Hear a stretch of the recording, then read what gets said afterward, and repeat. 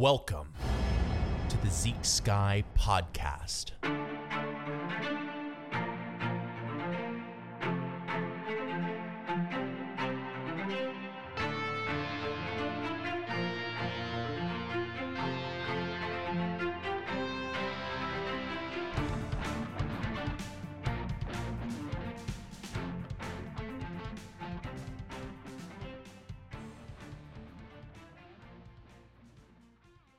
When I was in college doing my degree in philosophy at the University of Maryland, there was a popular game we played that I'm remembering now, and I'm sure folks in other places have played it too, but it had a very thought-provoking title, this game. It was Fuck, Marry, or Kill. That was the name of the game, and you played this game by giving people a list of 3 or more people and asking them which they would do what to. And I remember playing this game maybe my sophomore year and thinking it was nonsensical and stupid. But my junior year, I took an evolutionary psychology class. And after taking that class, I realized that people who played this game weren't just involved in some infantile word game to pass the time between lectures. They were actually providing data points in a broader discussion of human nature. And the study of evolutionary psychology is an extremely fascinating realm of human self-inspection. It's the use of basic evolutionary biology to determine the origins and key features of our emotions, our desires, and our instincts that helped our ancestors survive and reproduce. It provides us with a powerful scientific narrative that supports and really reinforces a lot of the introspective philosophy around human nature that's gone on for thousands of years in the absence of a formalized theory of evolution. And it's a lens that provides, in my opinion, crucial lessons for human thriving. I want to start here first by adjusting people's expectations of what this field is, because I use the term science, and I want to talk about what we can expect from this and how to understand the crop harvested from it. And I want to go back to some first principles here for a moment, so bear with me, just so that we might tether our search to a realistic and honest view of the lens we are choosing to use. So all sciences are not created equal. They're not like humans. When we talk about science, in quotes, what we're talking about is the broad effort to use human introspection and observation to know the nature of reality, and the fruits of this search have varying levels of potency and durability. Some would say that there are hard sciences and soft sciences. A hard science is a science that has extremely high levels of experimental replicability, easy observation, and theories that often confirm other things that may be on a higher level of certainty in our own experience. For example, the idea that a force compels an object in the air to fall to the earth is a product of a hard scientific experience. It's easy to observe gravity, it confirms what we feel when we drop a rock on our foot, and we can replicate it basically 100 times out of 100, 1,000 times out of 1,000. The only doubt I can imagine to this fact is that the earth itself moves towards any object placed in the air, but we know that gravitational pull is directly proportional to mass, so that's not what's going on. So it confirms much of what we can, you actually see and know about the world. Physics is in many ways the hardest of the sciences we can think of, since it tends to have the highest level of replicability, and you know that too because when there's a serious replication crisis in physics, everybody finds out and it's a huge scandal. Now, not all sciences are hard, however. Soft sciences lay very far down the chain. They require a lot of extrapolation from one science to the next. You might think of physics as being at the top and maybe something like chemistry being right beneath it, right? Because a lot of the things that we need to understand things in chemistry use basic physical principles. Now, all the way at the bottom of the chain, once you go through, biology and psychology, you get to stuff like political science and social science. Without a complete theory of human minds, though, the sciences that incorporate human decision-making lie at the bottom of the chain, and they require significant human guessing to fill in the voids. And evolutionary psychology is probably somewhere in the middle, and solving a lot of the issues in evolutionary psychology would go far in explaining things down the chain. So, if some of the problems in evolutionary psychology were really fixed, and if we really had concrete results from evolutionary psychology, a lot of things that were downstream around social science and political science might have a lot to benefit from it. And as a preface to this podcast, I've designed a small tool for understanding how seriously we should take evolutionary psychology and really all sciences on a scale of 1 to 10. 10 is maybe our physics, and 1 being something like social science, not very reliable, not very orderly at all. And I have 3 simple criteria, each which shall be rated 1 to 10 for generating our lens and how we should treat evolutionary psychology. Lens 1 is replicability. Can you replicate the experimental measures very well from experiment to experiment and get the same results? And evolutionary psychology struggles with experimental replication because it's been extremely ambitious with both its experimental design and its end goals. So evolutionary psychology here gets a 5 out of 10. Lens 2 is intuitiveness. The theories coming from evolutionary psychology, in my opinion, strongly describe human experiences. I feel very connected to the body of work and the body of scientific descriptions that talk about this stuff. I give it an 8 there. Lens 3 is measurement blur. Measurement blur is my way of identifying that sort of the more tools used to observe a phenomena, the less accurate the final picture is of that phenomena, the lower the resolution is of that phenomena. Here we have a high score as only behavior is observed for much of evolutionary psychology. I'll give it an 8 there. So evolutionary psychology on my small scale, which is, you can make better scales. All kinds of people have done this. You can read Karl Popper and the Philosophy of Science. This is just a small way of addressing this. I'm going to give it a 7 on my scale, a 7 out of 10. It's a science we should take seriously, but should also recognize has crucial blind spots. We proceed. Let's start by talking about Charles Darwin. He's the author of On the Origin of the Species, which is probably one of the most important works of science maybe ever, in which he basically says, among other things, that all creatures on Earth have a common ancestor, and that the further you go back, the more lines and families of creatures you will see have one in common. It's the same idea as 9, 12, 15, and 18 having a common denominator. The number 3 is common to all of them, and all non-fractional numbers have 1 in common, of course, which is basically the idea in evolution that it all goes back to 1.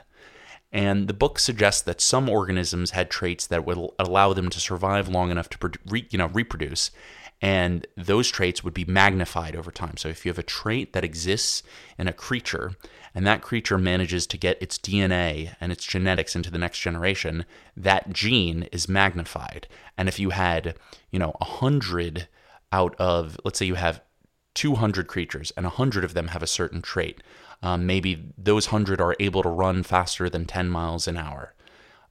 You would expect in the next generation, if that is selected for, if that allows organisms to survive, that is going to be magnified in the next generation.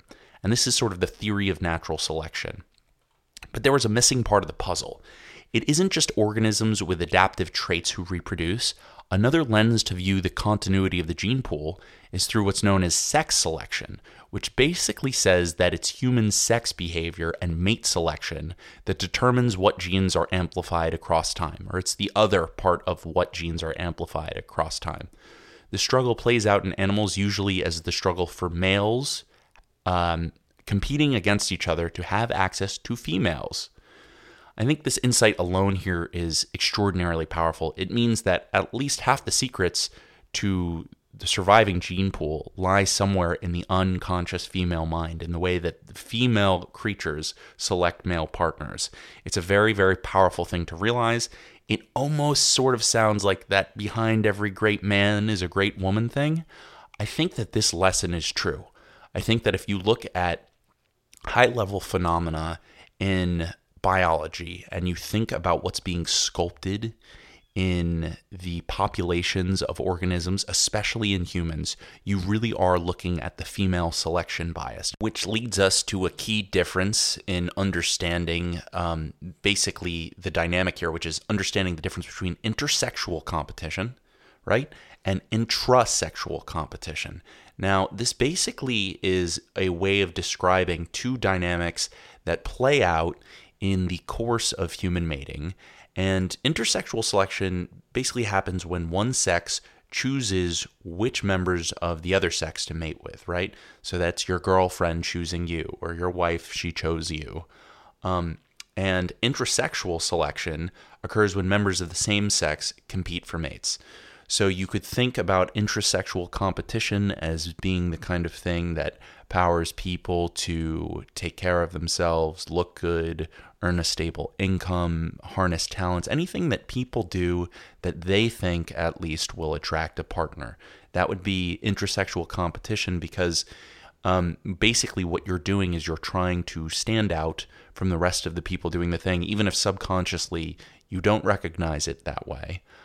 Subconsciously, you're just enacting and acting out your own behaviors. But this is just something that we've learned from observing animals for a very long time.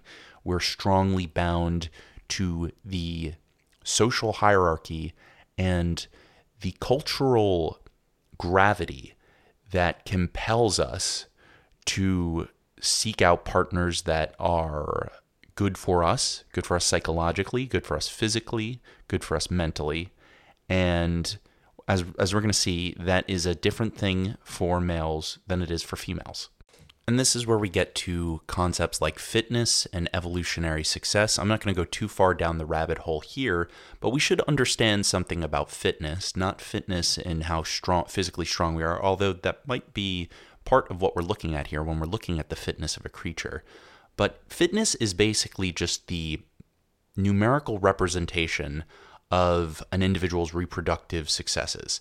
It's equal to basically the average contribution to the gene pool of the following generation, and it's either defined with respect to a genotype or a phenotype in a given environment, right? And the difference between a genotype and a phenotype is pretty important. We'll talk about it really quickly, but the genotype of an organism is its complete set of genetic material, right? It's just everything that's carried from the alleles or the variants into a particular gene or a location.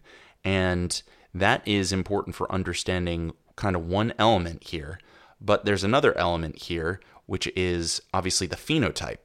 And the phenotype is just the observable characteristics or traits of the organism, right? So we have the genetic material on one hand, and we have the manifest behaviors on the other hand, which make up the phenotype. Now, a phenotype could be it is the observable manifestation of a genotype. So a genotype, that information within the gene is manifested by a certain series of behaviors. And when we go looking for genes that are predictive towards certain behaviors, that's essentially what we're looking at. We're trying to go backwards, look at the behavior, and say, is there a genetic marker for this? All right, well, with some of the warnings in place, I am going to go ahead and start talking about some of the basics here and how we understand the dynamics. Let's talk first about maybe the origin of the observations around human sex behavior. And not just human sex behavior, but animal sex behavior. And let's think pretty hard about what the differences are that set us humans apart from a lot of animals in the animal kingdom, because that's the important distinction there. Now, there is something we might call the law of battle that applies in the animal kingdom. And we actually, to be frank, we understand this law of battle kind of inherently in our cultural system, I would say. But the law of battle in the animal world is that there are certain sets of species, a number of them actually, in which, I think bulls are one of them, but in which the intrasexual competition, right? That's the competition between males and males or females and females, plays out in a literal physical battle. A literal physical battle, and the winner is presumed to take the female.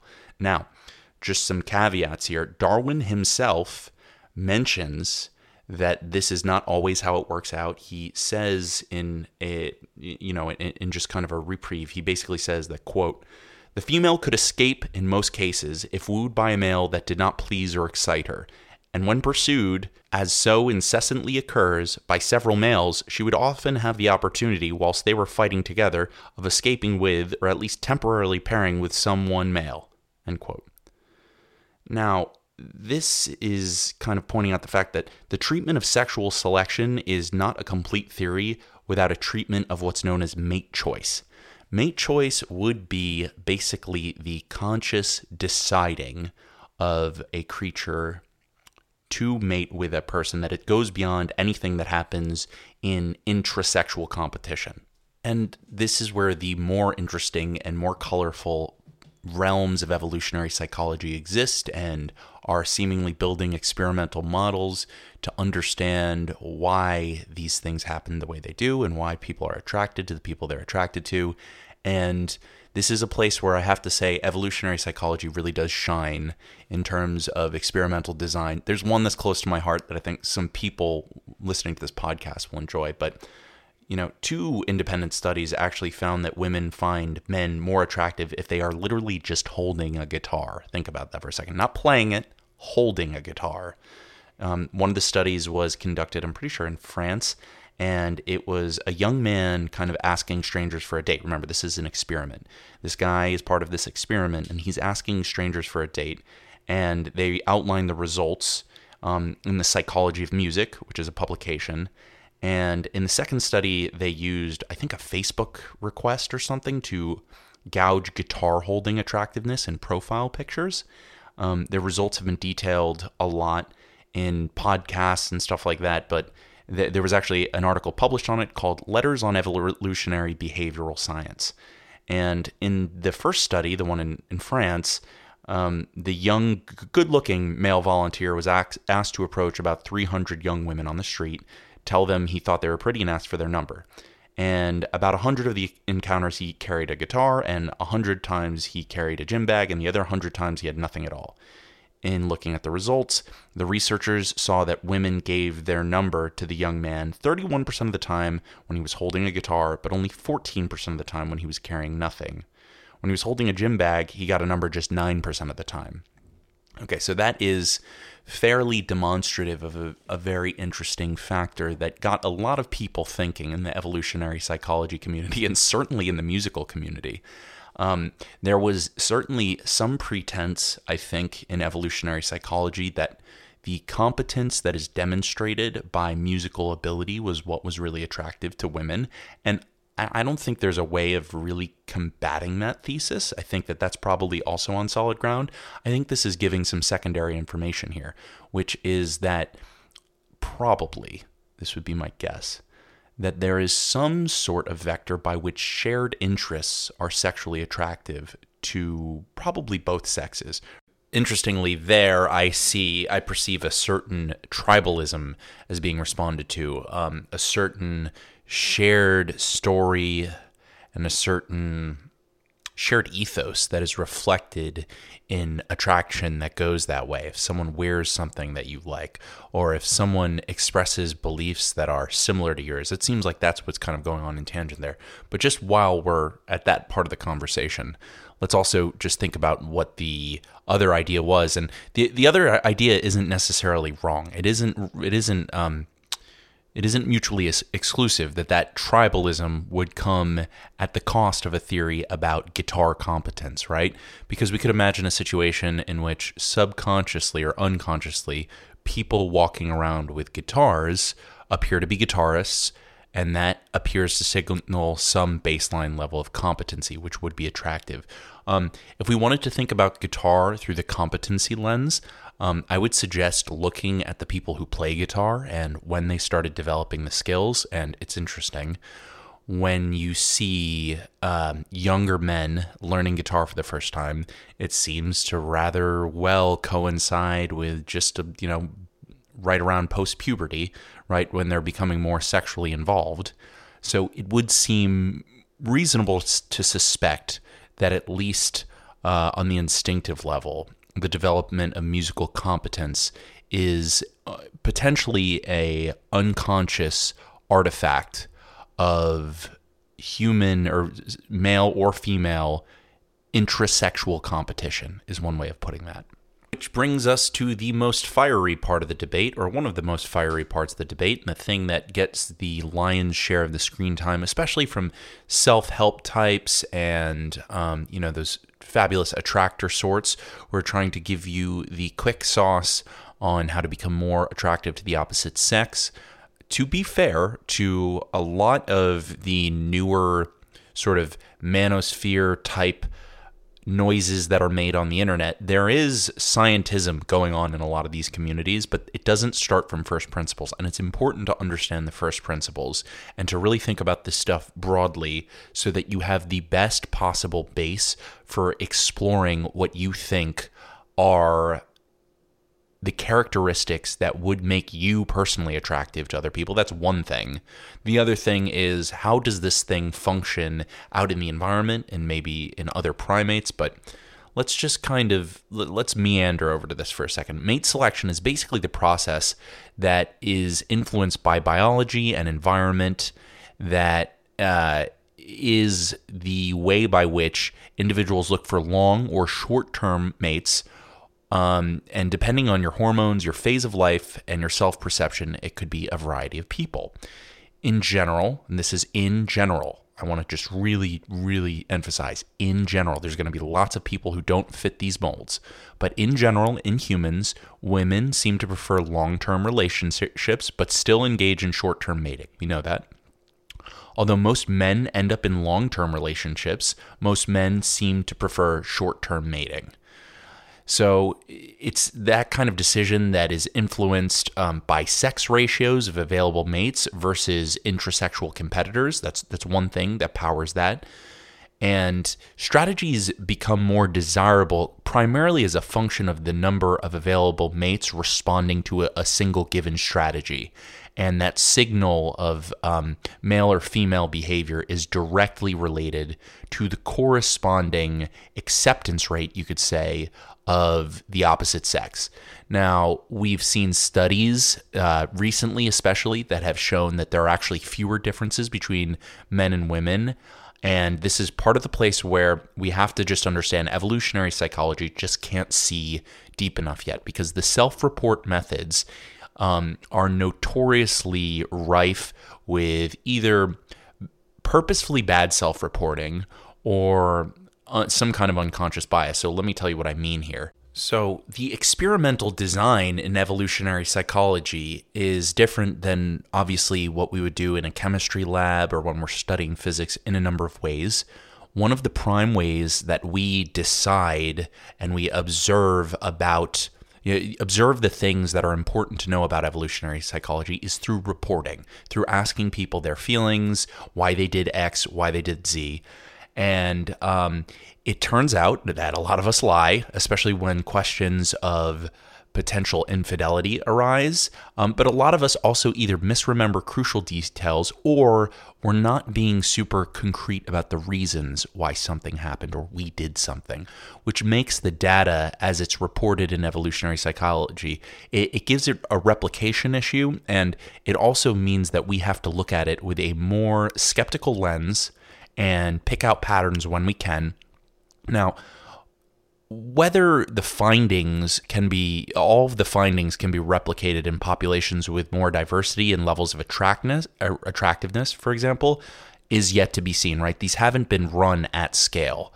But if you look across cultures, right, and this is something that the evolutionary biologist and evolutionary psychologist Robert S. Trivers did when he looked at various tribes all over the planet, there are certain characteristics and certain mating behaviors that seem to stay the same. Good looks are important for short-term mating, and other factors are less important, for example. When we get to long-term mating, there's a certain long-standing idea in evolutionary psychology that goes something like, in long-term mating, women prioritize status and resources, and that men like physical attractiveness, and that is still what men go after. I think that this is in some ways broken down, and I think it breaks down when you actually just really think about it introspectively. But I think what's obvious is in terms of females and female evolutionary psychology, what women are looking for in both, and this exists in the literature. There's a book called The Moral Animal by Robert Wright that talks about this. Jordan Peterson has talked about this. But it's not the actual resources. It's the characteristics that will drive men to be able to accrue new resources. So a better question to ask is, who would this guy be or become if you stripped all of his resources from him today? Would he be able to reacquire a lot of it in a year? That is the big driver that I see there. Now, you would also consider existing wealth status and existing resource status and existing influence status as a marker for that ability, potentially, if there was an absence of other signals. Now, physical attractiveness for men is too broad of a category to sort of put things in. I think that even though there are certain stereotypical ideas about what female physical attractiveness is, there's a range of things that men view as physical attractiveness. A lot of evolutionary psychologists will tell you that basically men are seeing things subconsciously through a filter of potential feminine fertility. And I'm sure there's a bunch of people who have heard this before. There are some people who probably have not heard this explanation before. And when you think about the fact that maybe some men haven't heard this before, it's interesting to wonder about whether or not women go out of their way to appear more fertile. I mean, it does sort of seem like makeup has a certain fruity kind of concept around it. It seems like everything is geared towards appearing more viral. On the point, more virile on the point, on the part of women, and I think that is probably more at the core of what we're looking at when we're trying to understand the gazing male mind. And for people who are looking at this sort of thinking, well, I don't have that much resources, I don't have that much status, or I'm not that attractive, I have good news. There's diminishing marginal returns for greater and greater status on the parts of men, or status ability on the parts of men, and there's lowering marginal returns for attractiveness for females, seemingly, from what we can tell. And this all has to be taken with a grain of salt, because a lot of these things that we're talking about right now are things that have been observed in certain reference frames. They're anecdotal, but the truth of the matter is that after a certain level of either of those characteristics, you're not perceived as that much more attractive to a potential long-term mate. So if you are a 7 as a girl, you are very close in desirability to a 10. But if you are maybe a 2, you are very far from a 10. And I think that that's actually kind of encouraging, because I think that human health and lifestyle practices can raise both, someone's physical attractiveness, their status. There's a lot of opportunity for human beings to really, really grow and take advantage of the fact that there are diminishing marginal returns. I also want to add an addendum here, so I just don't want to get skewered over this. As I said, evolutionary psychology is not a hard science. A lot of what I might say could prove to be untrue in the future. And what I want to point out here is the other side to bring in here is cultural and environmental influences. And what that would just mean is this stuff that holds across cultures? Is this something that we can go witness an Aboriginal tribe? Do they really, really do this? And does it have some kind of corollary here in America? It's actually really, really encouraging that recently scientific research has grown across cultures and is becoming more common as the world kind of grows smaller. It's an encouraging trend. It's as the world is easier to access, we're able to do more scientific research in places that are less scientifically accessible. Width and breadth of all of the experiments that have been done on stuff like this. But let's just say that it suffices to say that there are experiments in psychology that lend themselves to understanding the differences in the dynamics in male and female mating. And there was one very, very controversial study that was published, and it was I think it was in 2017. Or it might have been 2007. I forget. I think this study might have existed when I was in college, but it's a classic kind of social psychological experiment where you put the idea of there being sex differences and consenting to sex with strangers to a real life test. You basically have experimental confederates approach college students across various campuses and say, I've been noticing you around campus. I find you to be very attractive. Would you go to bed with me tonight? And around, I think it was 75% of men agreed to have sex with a complete stranger, whereas no women, 0%, agreed to have sex with a complete stranger. In terms of effect size, that is a very, very large sex difference. That is 75% of men will agree to random, just completely anonymous sex with any woman or some attractive woman maybe who is just kind of lingering around campus. And that was replicated, I know, about 20 years later, with 59% or 60% of single men and 0% of single women agreeing to the stranger's proposition. They also, in the second study, asked participants who were already in relationships, finding 18% of men and 4% of women currently in a relationship responded positively to the request.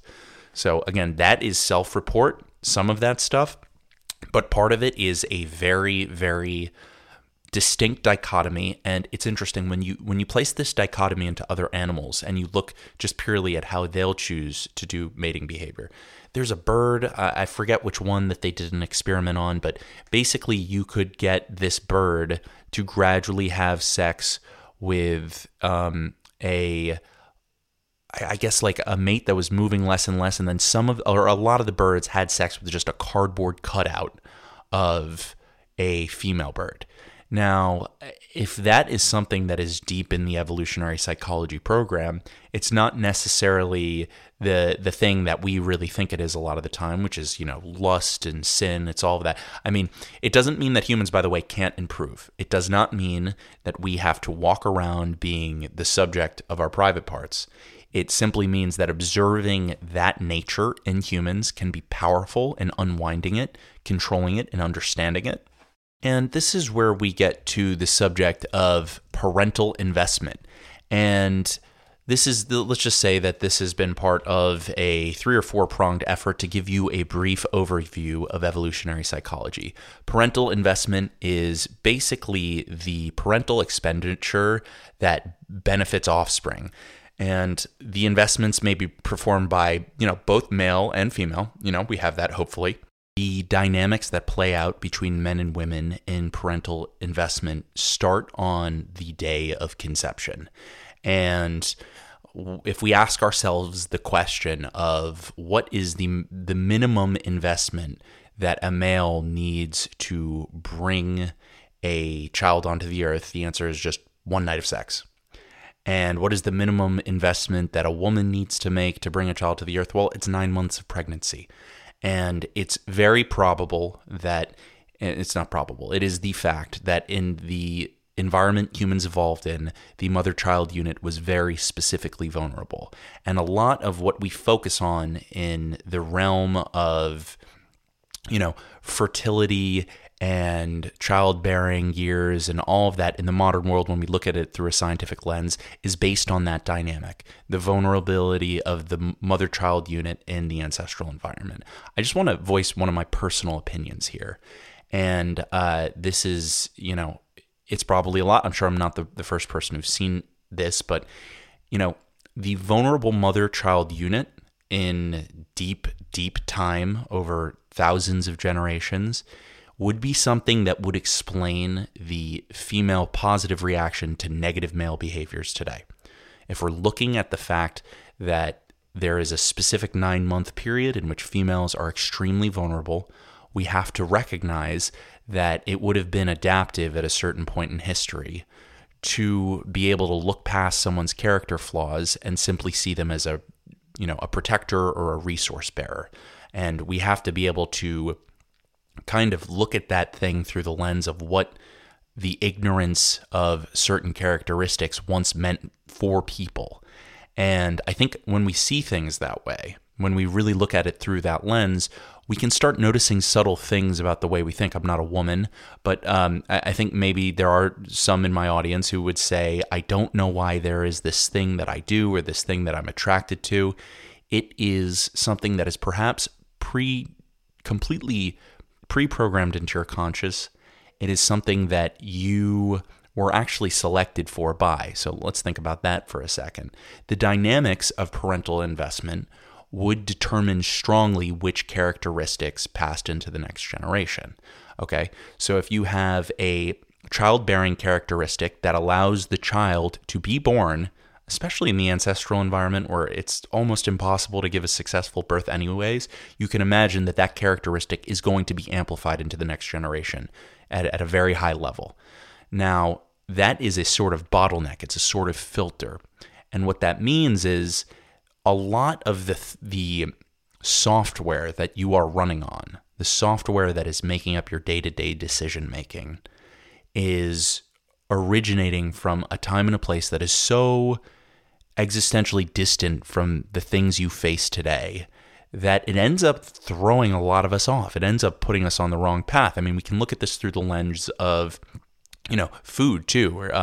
If we think about what it was that our ancestors had to do to continue to maintain diets that were powerful enough for them to have energy. I mean, if you came across a fig or a fruit tree in the times in which you couldn't possibly carry enough of it to have it later, you would probably try to eat as much as you possibly could, maybe gather some from your friends.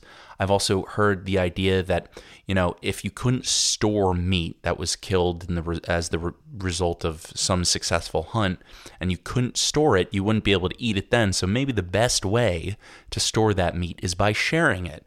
There's all kinds of explanations that are cynical, but that we have to look at in understanding traits like human generosity and even human gluttony, right? So it's probable that all of these things that we treat as vices now, like sexual readiness or extreme appetite or thievery, any of these things, they were once adaptive in the environment we existed in.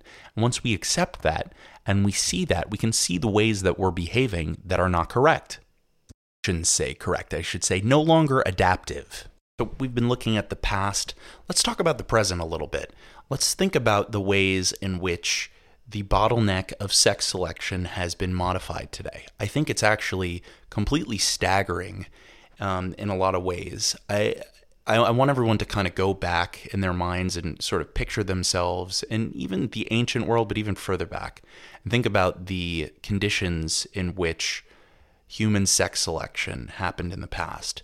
I think the first thing to recognize is that there was a very small potential pool of partners for any given human being over a lifetime.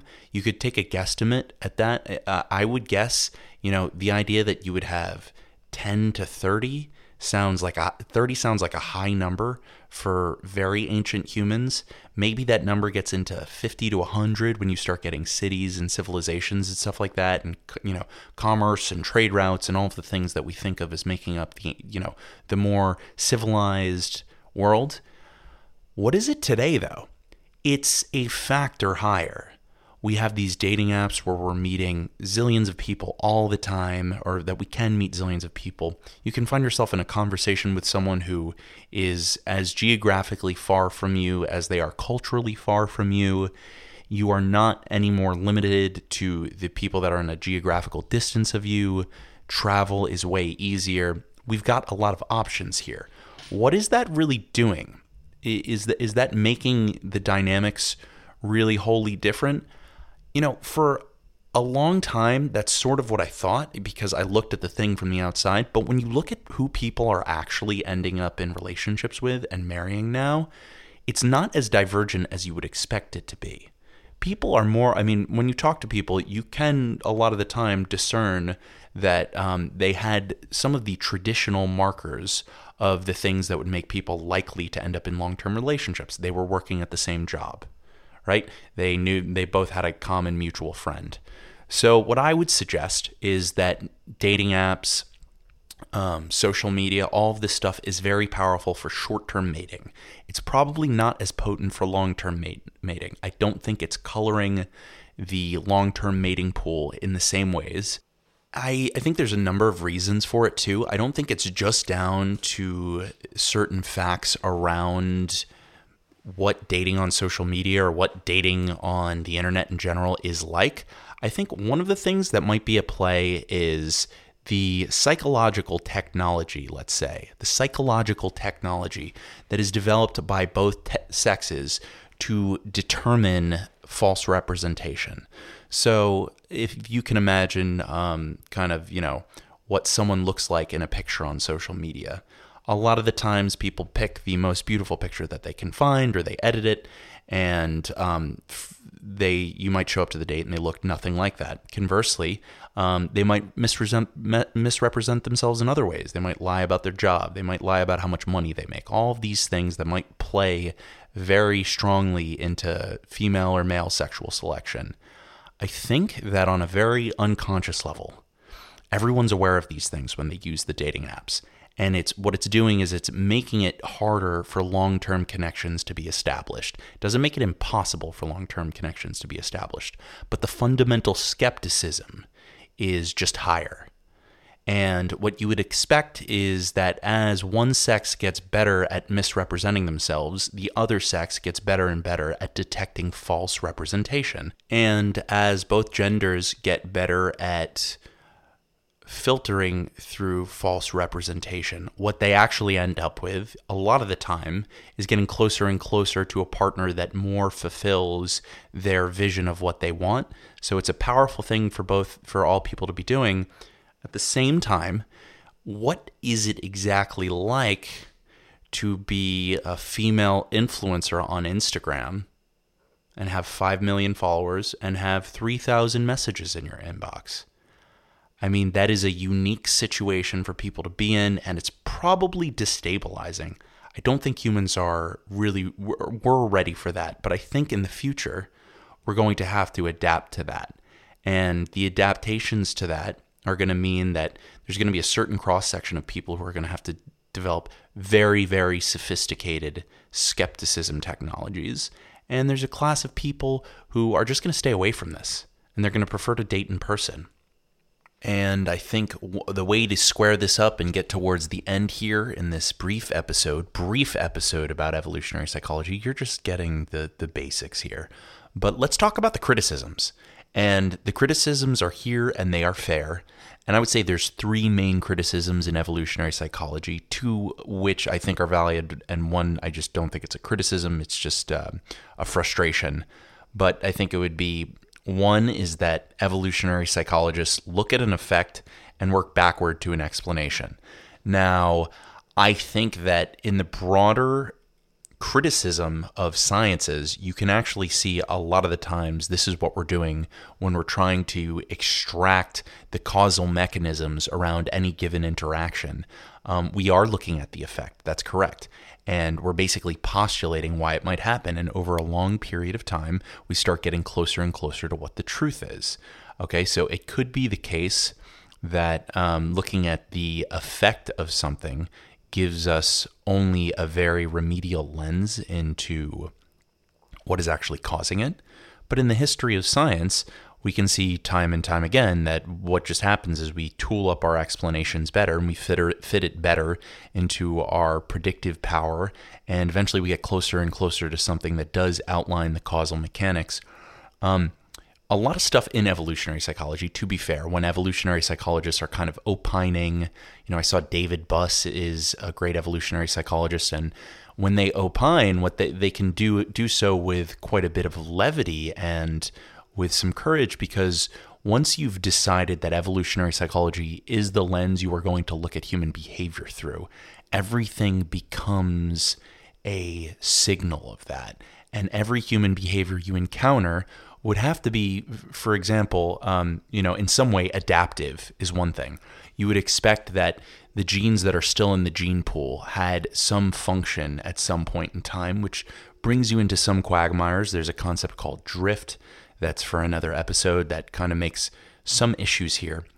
But I would say generally looking at behaviors and then trying to get to the core of what's causing them is about the best we're going to do until there's a more vivid picture of a physicalist theory of mind, And when I say the physicalist theory of mind, I mean, we talked about physics before, and we said that physics was a very hard science. Well, physics doesn't have a very accurate explanation for what the human brain does. It doesn't have a cause and effect that directly connects input to output. And until that exists, I think we are well off to use something like evolutionary psychology as a tool to understand who we were, who we are, and who we might become. Now, the second criticism is a better one. It doesn't recognize social and cultural influences. That would be a criticism of evolutionary psychology. And to be fair, this is the thing that I think makes evolutionary psychology the weakest. However, what we've seen in recent years is that if we measure an effect in one civilization, we can very easily measure it in a different one. And what we found is that there are some things that don't correspond in civilizations. You can read up about it, but in Aboriginal civilizations, there are certain characteristics that are found attractive there that we also find attractive here. Certain aspects of facial symmetry is one of them. There are differences, though. There are differences across cultures, which means, to me, maybe one of two things. I think it's certainly possible that the cultural effect of sex awareness and sex discussions affect people to the point where they are disconnected from any sort of biological or psychological or natural association to what the ancestral version of themselves would be attracted to or would be unattracted to. One of the ones that I think is really powerful is head binding. I think it was the Mongolians who did this, but it was only the noble Mongolian men would have their head bound. I think at some point, or it was some other civilization. I'm forgetting it now. But these skulls would become elongated, and Huns. Sorry, they were Huns. So if you were a Hunnic noblewoman, maybe you thought that was hot, even though there's no clear adaptation. That was just a signal of status. So you can easily imagine situations in which cultures have certain characteristics that provoke that. But the fact that there are certain characteristics that hold across cultures suggests that, at least at the baseline, there are certain things that are objectively just part of the human conscious experience of sexuality. And the third criticism, and I would insist this is not an actual criticism of evolutionary psychology, is that it absolves people from responsibility for their behavior. So let's just unpack that and really, really talk about that and think about that. First of all, no one in evolutionary psychology would say that Mother Nature has been fair to humans. No one would say that the Darwinian rule of things is just. That would just be a very bizarre way of viewing human morality.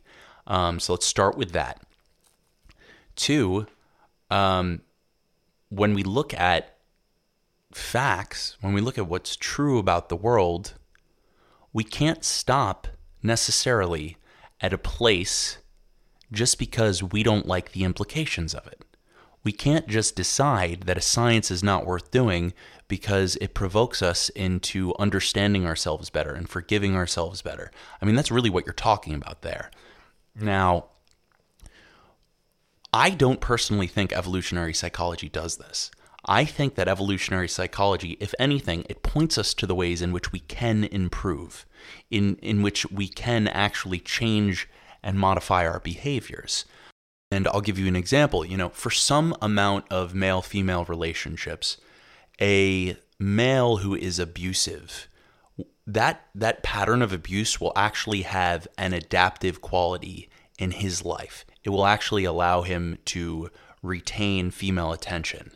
So that is something that is deep in our story as humans. I talked about that earlier on in the podcast, where stuff around stalking and the preventing, perhaps, of a woman from taking other mates, that's something that's been adaptive in the deep biological past. And once we identify that was adaptive in the past, but it's inappropriate now, it becomes way easier to sequester the behavior and to see that you are civilized by not engaging in it, and that if you do engage in it, you're actually just capitulating to the worst of your instincts, literally.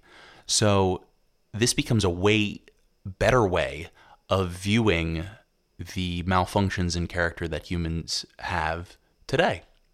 Well, I hope you guys liked my podcast on evolutionary psychology, fuck, marry, kill, and I want everyone to go out, try to pursue healthy relationships, try to understand what you're in this game for, try to find love if you want to find love, stay away from it if you don't want to stay away from it, but at the very least, try to understand the reasons that you might want to do so, and have a happy and healthy day.